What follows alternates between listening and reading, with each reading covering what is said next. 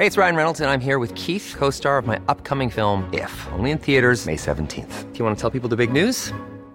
All right, I'll do it. Sign up now and you'll get unlimited for $15 a month and 6 months of Paramount Plus Essential Plan on us. MintMobile.com/switch. Upfront payment of $45 equivalent to $15 per month. Unlimited over 40 gigabytes per month. Face lower speeds. Videos at 480p. Active Mint customers by 531.24 get 6 months of Paramount Plus Essential Plan. Auto renews after 6 months. Offer ends May 31st, 2024. Separate Paramount Plus registration required. Terms and conditions apply if rated PG.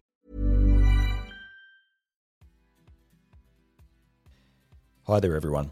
I'm your host, Bram Connolly, and this is my podcast. Each week, I tackle a theory, unpack a skill, or answer questions on one of the themes of leadership, resilience, or human optimization. I truly believe that positivity is contagious. After all, have you ever seen anyone successfully lead through negativity? If you have, then let me know, because it'll be the first time that's ever happened and I need to interview that person. That'd be hilarious. I also believe everyone should seek challenges to build their personal resiliency. You know, by continually seeking new frames of reference through learning new skills and attempting things they could just possibly fail. Or in my case, by actually failing a lot. And finally, I know there's smarter ways for us to be better at being human. And so I want to seek these scientifically proven ways by speaking with athletes, academics, and people who strive for greatness in their chosen fields. So, this then is the Warrior You podcast. It's a podcast devoted to the warrior within and the physical warrior you were born to be. Join me on this path, and together we'll learn more about leadership, resiliency, and human optimization. I promise. Before I get some random person to read out this week's podcast review, I want to say a few words about my sponsors, and also give you some discount codes for their amazing products. Firstly, Aussie Strength. Righto, these guys have been behind the Warrior You podcast from the very, very beginning. The team at Aussie Strength have provided financial support to the podcast and also equipment to me personally. Not only that, they've also been there for me to ask them business ideas. They're a great veteran-owned business in their own right, and they are crushing the business-to-business gym fit-out scene, and they deliver direct to the public too. They actually have a dedicated Warrior You page on their Aussie Strength website, so go check it out for amazing deals on tactical weight training equipment. That's www.aussiestrength.com.au/warrioru/. And this week, I'd like to also shout out Ironside Coffee. Most of you know I love a coffee. In fact, my sister told me to stop posting coffee pictures on Instagram because it was boring. So as a result, we're no longer related. Ironside Coffee is another veteran-owned business. They have a coffee van in Canberra, and they deliver fresh coffee direct to your door anywhere in Australia. Well, not a coffee, but, you know, beans. So basically the same thing. You just got to make the coffee yourself. I'm super honoured to be an early part of their marketing strategy, and I really want this business to grow. So please do help me to help them, okay? Check them out, Ironside Coffee. And if anyone else would like to sponsor the Warrior You program, reach out to me directly, bram@warrioru.com.au. Joel Vanderzwan, welcome to the Warrior You podcast. How are you? Great, mate. Pretty happy to be here. Thanks for having me. No, thanks for coming along. I'm really pumped about this because I think you've got an amazing story to tell. You know, what I want to talk about primarily is your ability to set goals for yourself, but that comes from a pretty horrific experience. So you were in the Navy for 4 years, and then you went on a motorcycle ride, and it changed your whole world, didn't it? Yeah, so I was in the Navy as a marine technician, joined up when I was 17. It's all I ever wanted to do. And as you do, you get expensive toys and maybe not, I guess, the most experienced on a bike. I have been riding my whole life, but obviously not a high-powered bike. And yeah, hit a parked car at 150 k's an hour. And right then, that moment sort of threw my life into, I guess, turmoil for forever. This doesn't end. That crash will never leave me. So I've just had to learn to overcome and go from there. And I guess that's what we'll touch on a lot of today. Yeah. So it never. That's a really interesting point you make. So that crash will never end for you.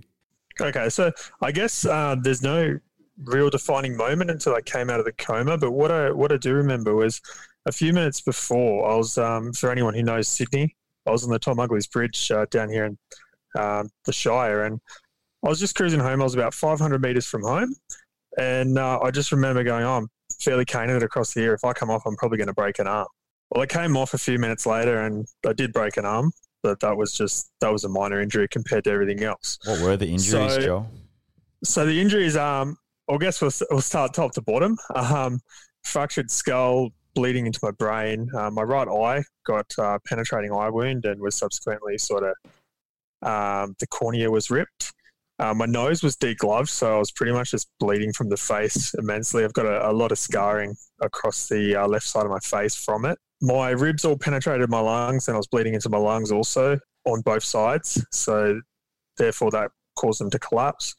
My forearms and my hands were all shattered. The longest bone left in my forearms was actually hanging out of my right arm, and it was about 3 to 4 inches long. So, and then the one that really left me a paraplegic was the spinal cord injury. So I shattered from T1, so my shoulders around shoulder level, to T10 vertebrae, so belly button level. Shattered all of that beyond repair, compressing the spine, and that's what resulted in the complete injury. Wow, that's just bloody horrific. And so you're a T6 complete paraplegic. Yeah, so the level of lesion is typically where you lose feeling or lose control. So T6 is just below the nipples, sort of in between belly button and nipples. So yeah. So what do you remember of the crash? Do you remember anything at all, or has your brain blocked that out? A lot of it's been blocked. I do remember being in the ambulance and just sort of rattling on that someone would need to tell my chief that I wouldn't be at work on Monday. Yeah. And I got really lucky. So I hit the parked car, and the first person on the scene was from one of the local hospitals, St. George Hospital, and she was just returning from a night shift in ICU. So she was a critical care nurse, so she sort of controlled the situation, wouldn't let people take my helmet off. Do you know what I mean? The work. So the damage was minimalised. So she came with me back to the hospital, waited with my family while I was getting my nose all stitched up and all that. And then I really realised that I'd had the accident. I was coming out of a coma and I was choking on the tubes as they were sort of bringing me to. And it hit me when I've woken up and I've looked around, and I've got a neck brace on, I've got an eye patch on, I've got tubes coming out my head. My arms were strapped to like the wrist, so that they were, I guess, minimising the swelling in them arms, because they couldn't actually sew my arms up because the amount of swelling, there was so much damage in all that tissue, it can result in further injuries if they sew it up and put a cast on. So they just had me hanging, essentially trying to get all the blood out of all the swelling out of my arms. And it was right then when I sort of went, shit, this is bad. I could talk and I was conscious, but I wasn't conscious of the gravity of what had happened. So my body was numb. This is 3 weeks later, isn't it? Yeah, 3 weeks later. By that time, I'd had over 36 hours straight of surgery. As I said, been in the coma. Everyone around me's lives had just been disrupted by my choice to speed. And that's another thing, that this injury doesn't just affect me. It doesn't just affect the people that were there at the time. It affects everyone around me forever. Yeah, it's a cautionary tale, but just saying that bloody doesn't even do it justice. You know, I'm used to horrific injuries, I guess. With Afghanistan and the like, and seeing what I had to see, you're prepared for that, right? And you're prepared for it because it's part of the mental gymnastics of deployment preparation. And that nurse is prepared to see things in the operating theatre, but she probably wasn't prepared to see that out in the street of the Shire. And you certainly weren't prepared to go through it. And so you knew that night. You knew the night that you were coming out of the coma 3 weeks later that your world had changed, right? That was you forever changed, I think. Yeah, I didn't understand the full gravity of it at that time, but it certainly over the coming days, it definitely hit me. There was conversations with my partner and some conversations with doctors, conversations with my parents, and it's unexplainable how you just think, if I had just slowed down, or so many factors came into play. The interesting thing about mine is I went to Bunnings with Dad during the day, and I was coming home from that, and I had in my backpack a drill, and I was like, Dad, these drills are too cheap to leave here. So we bought these drills, and I've taken mine home. It's in my backpack, and that's actually what I've landed on and shattered my back. The size of the box from the drill was actually what destroyed my spine. So I've still got the drill. It's a good drill. Don't use it that much, but it's a good drill. So there's a bit of good out of the bad, I guess. Yeah, it's an expensive drill. Righto. So there's the event. There's the thing that's changed your life forever. And on the other side of that is a story of, well, what was a few seconds. Now there's a story of, resiliency and goal setting through that. And you've built this ability to persevere through the worst of trauma and then into your life. So why don't you talk about your recovery? How did that recovery, when did you actually devote yourself to the recovery itself? Like, go, right, I need to make something of this. There must have been a point where you really got hold of it and went, right, I'm going to actually do this. I'm going to recover from this. Yeah, you're absolutely right. So a few weeks went on and I was in very high care, but I was conscious and, I was eating food again. And it was quite a trivial thing that led to the I need to get better situation. It was, so one of the nurses was, my arms are still in plaster, still strapped to the roof. I'm still in a neck brace, not functioning, but I'm eating. So the nurse is feeding me and she spilled something on me and I was just having a bad day. The headspace was understandably in a really bad space. She spilled the food on me and I just snapped. I absolutely snapped. I treated her very poorly, didn't conduct myself as you'd want to conduct yourself, and gone crazy. My partner at the time has left and gone, this isn't you. Left, and I'm just laying there in tears. No one even to wipe my tears. I couldn't even wipe my own tears. Spent that night sort of gathering thoughts and, I was quite upset. That's when it really hit me. My life had changed. And super upset, super down, and then I dozed off. I don't remember falling asleep, but I woke up the next morning and I went, excuse me, nurse, I need to speak to my partner. So I gave Amy a call and I said, I'm going to get better. And she was like, oh, can you feel your legs? And I went, no, I can't, but this doesn't need to end everything. Do you know what I mean?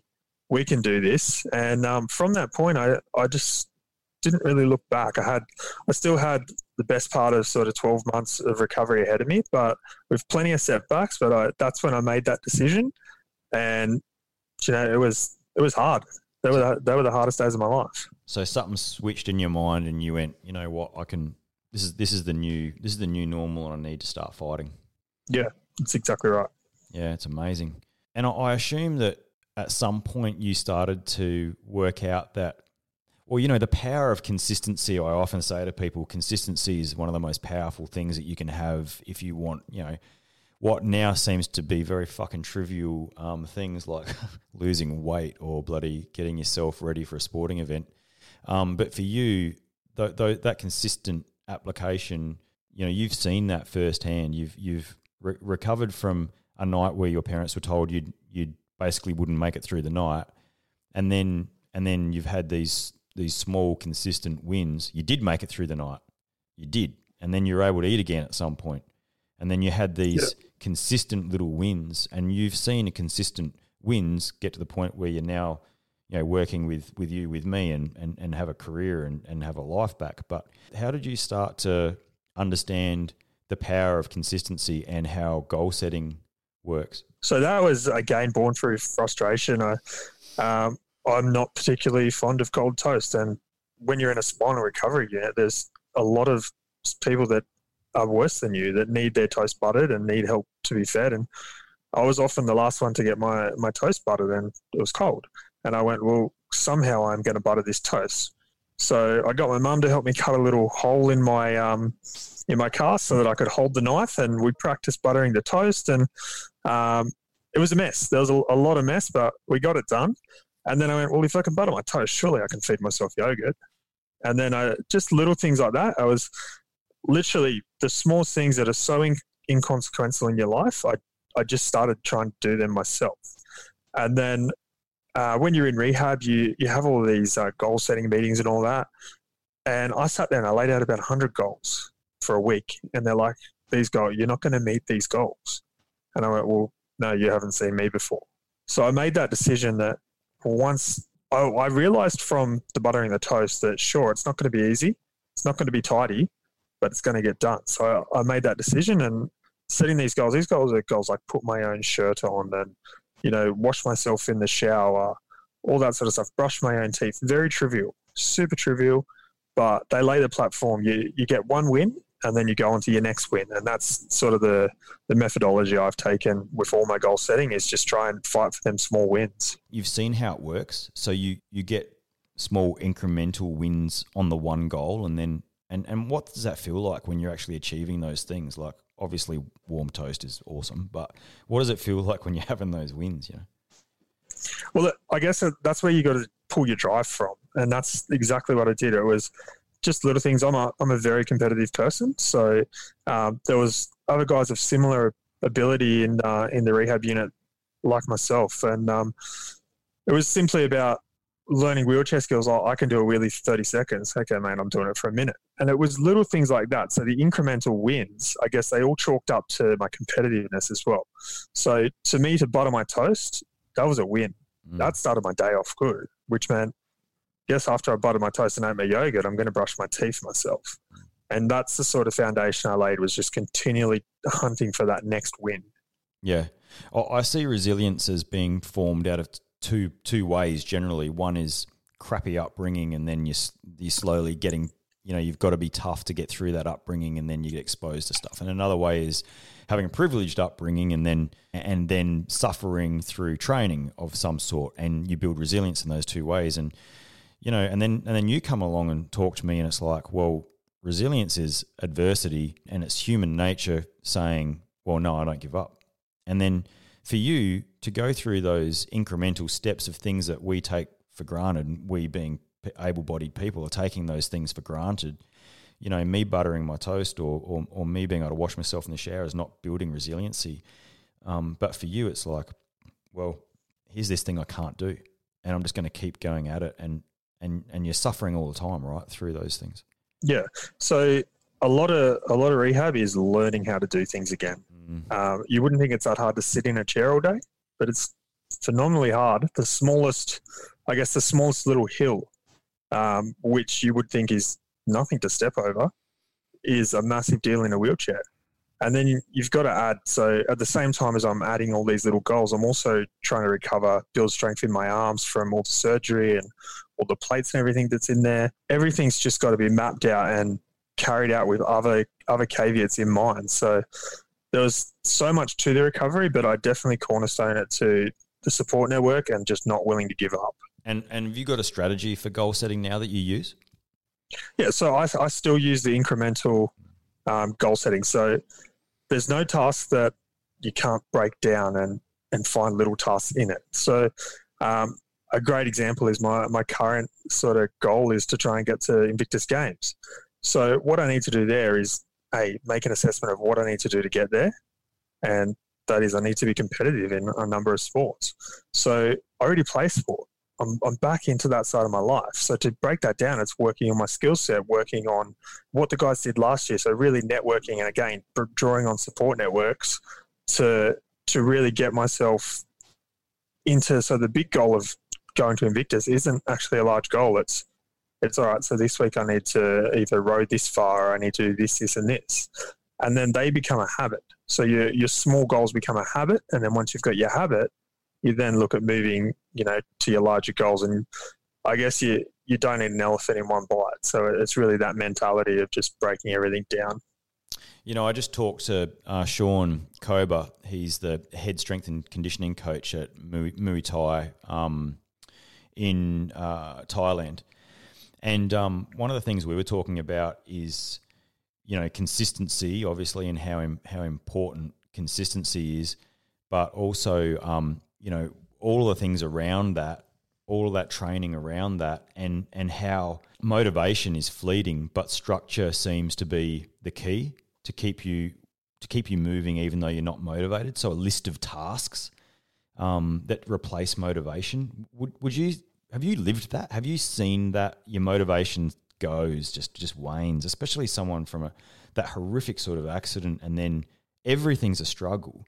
But then if you've got a list of tasks, that structure sort of helps? Yeah, so again, back to the rehab situation, you know what you need to do to get out of rehab, essentially. It's laid out to you.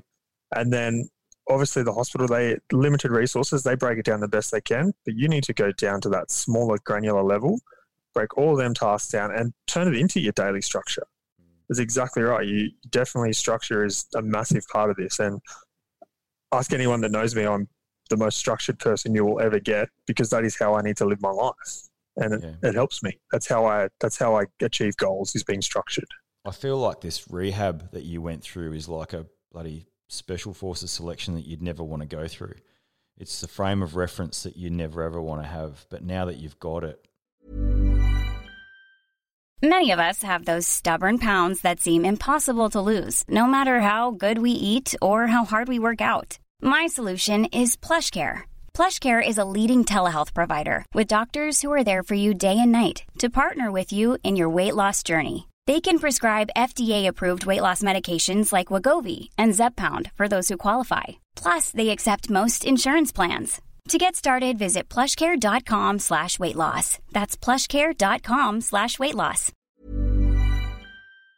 You're so resilient from having it that anything that you feel you probably can't do now, you can look back on that rehab and go, well, fuck, I did this, so I can do that. Yeah, and that's exactly right. And I haven't been through selection, but I imagine the guys do the same. The guys going through it do the same. That was simple. Go, this is my end date. Yeah. I need to get through everything by my end date. Yeah. And I set that date in my calendar to get out of hospital, and that's all I did. I worked towards that end date. And even the hardest days where I couldn't get out of bed because I was just too sore, or other health complications, I still went, well, I've now got to catch up on today's goals tomorrow. Yeah. And I just maintained that checklist sort of structured idea. Yeah. And that's how you get there. Well, that's how I got there. Yeah. Yeah, yeah. Yeah, Sebastian Junger has written a book called Tribes. You may or may not have read it. What's really interesting to me is the power that you can take from being around people who've got a similar issues, or they're a similar flavour to you, if you use a better term. Soldiers quite often need to hang around with other soldiers, and when they leave those other soldiers, the part of them is missing. And I assume that you became something of a mentor yourself to some of those people in rehab and recovery. Yeah, I wouldn't say I tried to be a mentor as such, but it's just a natural thing, especially with the competitiveness. So it was like, oh, I can do a wheelie in my wheelchair, which again sounds very trivial, but it's a vital skill to get around in a wheelchair. You literally cannot go anywhere if you can't wheelie. So it was more of a, we're all in this situation. And look, admittedly, there were guys that were a lot harder done by than I was, and it's just a fact of life. So we all drew on that positivity of just kicking these small goals. We'd all sort of hold up in one room and watch the footy and all that sort of stuff together. And we sort of we built a tribe around us, and then we created like-minded goals like, oh, let's see if we can push the shops tomorrow. The shops was maybe 1 kilometre away, but that's a massive feat when you're learning a wheelchair. Yeah. And we gradually just pushed these little boundaries that were sort of either self-imposed or imposed by hospital rules and that sort of thing. We gradually got there. Again, it was just that mapping it down. What is it going to take for me to get there? Were you super motivated before the accident? I always liked to be the best or liked to be good at things. And I think that's just an influencing personality trait where I like to be an influencer. So you were competitive. At the same time, super competitive, but not, I guess so. I wasn't super organised. You know what I mean? I'd iron my clothes the morning of Anzac Day, even the biggest day of the year. I'd be doing my rig that morning. Yeah. So I was talking to CrossFit Games athlete Kari Pearce last year, and we were talking about how competitive she is. She's crazy competitive, as am I, as are you. And I said to her, can you train that into people? And she said, no, straight out, no. You've either got that or you don't. You can't train someone to be super competitive. I agree. Yeah, I think that as unfortunate as the accident was, it's very fortunate that you are that competitive. Yeah, so sometimes that competitivity can be a real negative trait, but I need it to be who I am, to just live my life. I need that feeling of, yes, I'm the best, or people have noticed how good I am at something. Yeah. What are some of the frictions that you have day to day, just living day to day at the moment? What are some of the frictions that you have that just piss you off? It's not so much piss me off because I've been living with them for 7 or 8 years now, close to 8 years. But things like to get dressed, I need to lay in my bed and essentially squirm into my pants. Yeah. So my perfectly pressed dress pants to go to work are not perfectly pressed by their own. Do you know what I mean? And it's little things like that, like pulling up to train station if I want to catch the train to work. It's all well and good. Anyone can catch the train. It's quite accessible, but you still need someone to get the ramp out for you, and so you can get up that step on the train and things like that. And then if they forget to tell the station you're getting off at, you've just got to jump down the step and risk falling out of your chair, I guess. Oh, yeah. So it's just little things like that where you just got to plan your day to a T and rely on your structure and rely on your learned skills. Yeah. What was your first job that you got into? So initially, I sort of went, well, I'm just going to give back. So I went and worked for Wheelchair Sports New South Wales and did their roadshow program.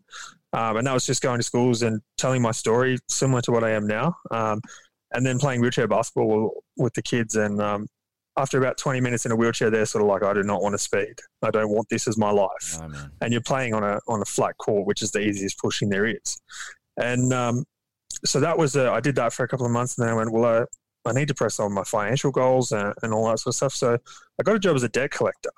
What? And as a what? Phone-based job. Yeah, so I was a debt collector and did that for about 5 and a bit years. And what, going around people's houses with a baseball bat and threaten them for money? That wouldn't be very productive when you get to someone that's got a step or a hilly driveway. Fair call.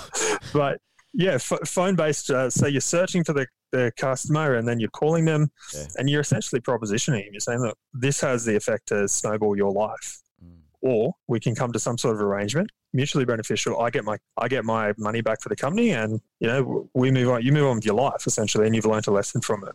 So really, I guess there's a lot of misconceptions around debt collection, and from what I'm picking up from what you're saying is that a debt collector is almost a pseudo counsellor and someone whose job it is to hear the issues and then to try and navigate a way forward. Yeah. So you're getting these people at the worst point in their life. There's. No one takes out a loan and says, oh, I am not paying this loan. Do you know what I mean? I've got a brand new car, but I'm not going to pay for it. There's that mutual understanding that you are going to have to pay for it one day, regardless. So it's about sorting through all of that with the customer and then prioritizing. Sure, you want to go out to dinner with your friends, but this could draw into a lot longer and it could affect. You could have caveats put in your house, your wage, all that sort of stuff. So there's a range of enforcement options that I guess you need to educate as well as take a little bit of understanding from that situation and just realize the gravity and help them realize the gravity. Were you working from home or were you in a business? No, I was in the office. So I worked for one of Australia's largest debt collection companies, and there's about 30 people in that office, but they employ around 900 people Australia-wide. So, and how were you received? There was another wheelchair that was there. She had a skiing accident about 15 years ago, and she'd been there since the company started. So all my sort of health issues that come along with being in a wheelchair and that, they were already tried and tested. So that wasn't too hard. It was more just breaking down the stigma of this guy's in a wheelchair. Do you know what I mean? And you've really got to let your personality fly there and just be willing to, I guess, take the leap and let people get to know you and get to know people. Yeah. I mean, I know myself, it's a shock to hear a young guy like yourself go through that horrendous experience. And I guess looking at someone in a wheelchair, we don't think to ourselves what could have led to that and what was the misery and suffering that person went through for you, not only those 3 months in a coma, but then a year and a half or longer of recovery just to even be functioning.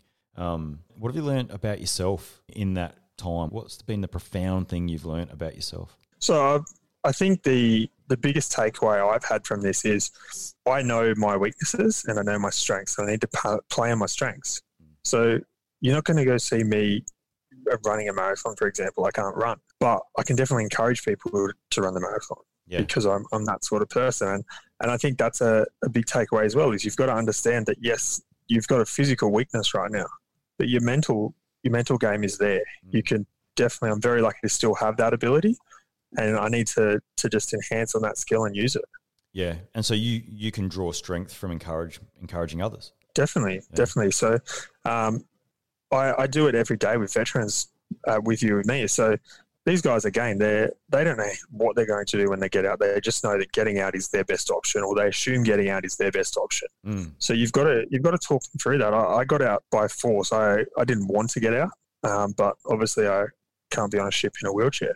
Yeah. So there's a lot of guys that are going through the same sort of medical discharge, and no two cases are the same. And that's a massive thing you need to understand, is that just because there's a wheelchair next to me. His situation is completely different to mine. I guarantee his struggles are maybe somewhat similar, but completely different at the same time.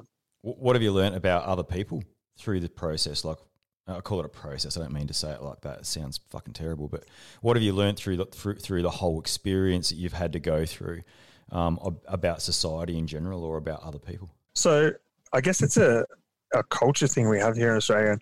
People are willing to help if you ask. And sometimes you don't even need to ask. And it's people that you wouldn't expect to want to help you that always want to help. So a great example is to get in and out of my car, I need to pull my wheelchair apart and put it on the passenger seat. More often than not, I'm in a disabled spot. So therefore, it's typically the older people that are in disabled spots as well as disabled people.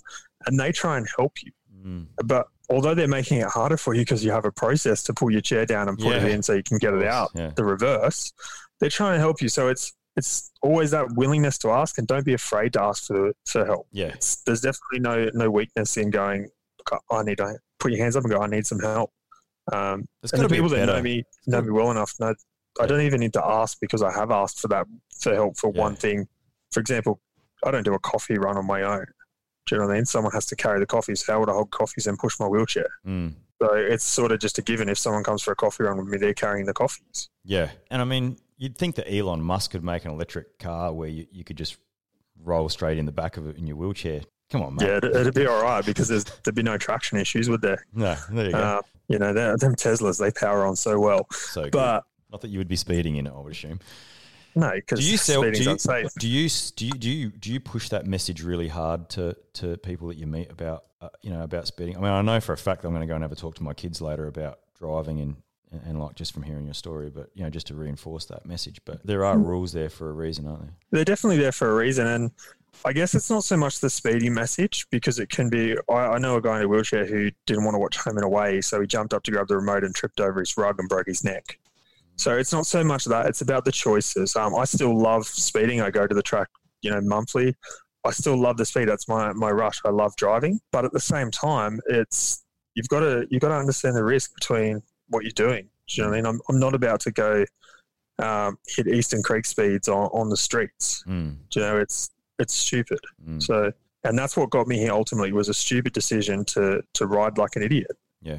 What mentors have you got in your life now? People that help you through, support you through it, that you look up to and are helping you shape the best future for yourself? Yeah, so a lot of people sort of look at a mentor as only a career sort of choice. I've got, obviously I draw my mum and my dad as a sort of lifestyle mentors, and my partner as a lifestyle mentor, but I've got one of my first bosses, Kim, at Credit Corp, where I used to work as a debt collector. He was just a guy that would always do the right thing no matter how hard it is. And anytime I'm sort of a bit perplexed about something, I give him a call. Kim, what are you doing? Mate, let's have a beer. I need to catch up and have a chat about this. And then, so that's that's grown into a friendship more than a mentorship. But at the same time, I've got my professional mentors with me, the CEOs and the COOs. Like, I draw from their experience. Some of the things they've experienced, I've never experienced and probably never will in the gravity they have, as well as outside industry. Just when you meet someone, a mentor doesn't need to be a fixed thing. It doesn't need to be something where you go, you are my mentor. It can literally be catching up for a coffee and just going, hey, mate, how did you do this? And that comes back to the asking for help again. You've really just got to be willing to show your vulnerability. What's your role with me? What's your daily role? So at the moment, I'm a robotics process automation instructor and manager. So it's quite a boring topic, but at the same time, it's super interesting. It's just turning manual tasks that you're consistently doing that don't need any brain power, teaching the software to do that, and then moving your own job onto something that's sort of more entertaining and requires a bit more thought. So my role there is I guide these students through, I answer any of their questions, and typically just talk to people all day about not only RPA, but about discharge and about sort of networking. Again, these mentorships, how it's not as daunting as what everyone thinks it is, but pretty much just face-to-face sort of stuff or the over-the-phone sort of stuff with veterans, just to get them through the course so they can then open up career opportunities for themselves. Yeah, and are you seeing it make much of a difference to the veteran landscape with me intervention? Yeah, so we've definitely got a way of doing it. The majority of us are veterans, so we've been through it in one form or another and been through that transition process, that is. And we've also been through that first day when you wake up and you're out of the military and you're like, what do I do now? Do I still shave? Do you know, you just don't know what you're doing. And for those who haven't experienced, it's quite a surreal sort of thing. Even for myself, I hadn't been to work in a year and a half, and the day after I discharged, the 14th of December, I was like, what now? It was expected. Nothing in my life had changed except for I was no longer AB Vanderzwan. I was Mr. Vanderzwan. It's just coming to that realization. At the end of the day, we can lead you to the door, but we can't make you walk through it. And that's with everything in life. And so you were talking about Invictus Games, and I'm quite excited for you about that. 2020. What sport are you looking at pursuing? So I currently play wheelchair basketball and do a bit of indoor rowing. So I dabble in indoor rowing. Sort of was going to look at rugby as well because, as you know, it's overseas. It's in Hague. So you've got a multi-sport to really get in the team. They're only taking 30 people, so you've really got to be able to excel in multiple sports. So the chair skills for rugby are there. I play basketball I'm not an athlete. I'm not great at it, but I can sit in a chair and I'm fairly tall. So get there for that. And indoor rowing, I've just recently completed a half marathon. So 21 Ks of on the rower. So it was a massive 166 minutes of rowing. It was huge because you do realise I am now going to go and row a half marathon this week sometime just because you've thrown the bloody gauntlet down. If you want to level up a bit, you need to be strapped in the chair. So my rower, I've got a adapted rower, just a Concept 2 rower, and it's got a fixed seat, and I'm strapped across the chair, strapped in the legs, and obviously at the feet. So I'm sewing machine, just shoulders and biceps, just the whole time. Shit. So 106 minutes, just arms, half marathon. Yes. Respect. Yeah. So I didn't do it in one block. It took me, about 6 hours to do. Brutal. It was, but again, it come down to that breaking the task up. I said to enough people, I'm going to do this. I'm doing this on Friday. There's a comp in the US that I've entered into electronically. I'm doing it regardless. And even on the day, I was like, I've got such a task ahead of me. Yeah. But I broke it up. I went, all right, so I know that I can do, I think at the time I knew I could do 1,000 meters in 10 minutes. And I was like, well, I need to facilitate for time that I'm going to be sore and all that, drag factors, all this stuff. So I just broke it down. And even on the rower, I'm like, all right, sweet, next 500 meters, just get through the next 500 meters, just continually resetting that goal. Amazing. Yeah.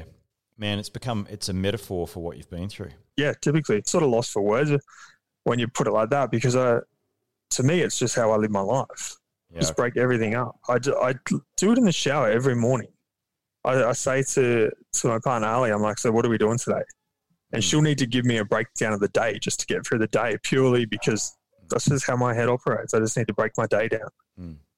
Amazing. So I do it with workloads for work as well and taskings. I just look at, I guess, a version of a mission analysis and just break it down. Hey, Joel, it's been awesome having you on the podcast, man. I want to thank you for your time, and hopefully we'll catch up in person when I come across that way. Yeah, mate, likewise. If I'm over there, then definitely catch up, have a beer, and tell some more stories. Thanks, man. I really appreciate it. It was amazing talking to you, and so much to take away to think about. So thanks for that. No worries. Righto.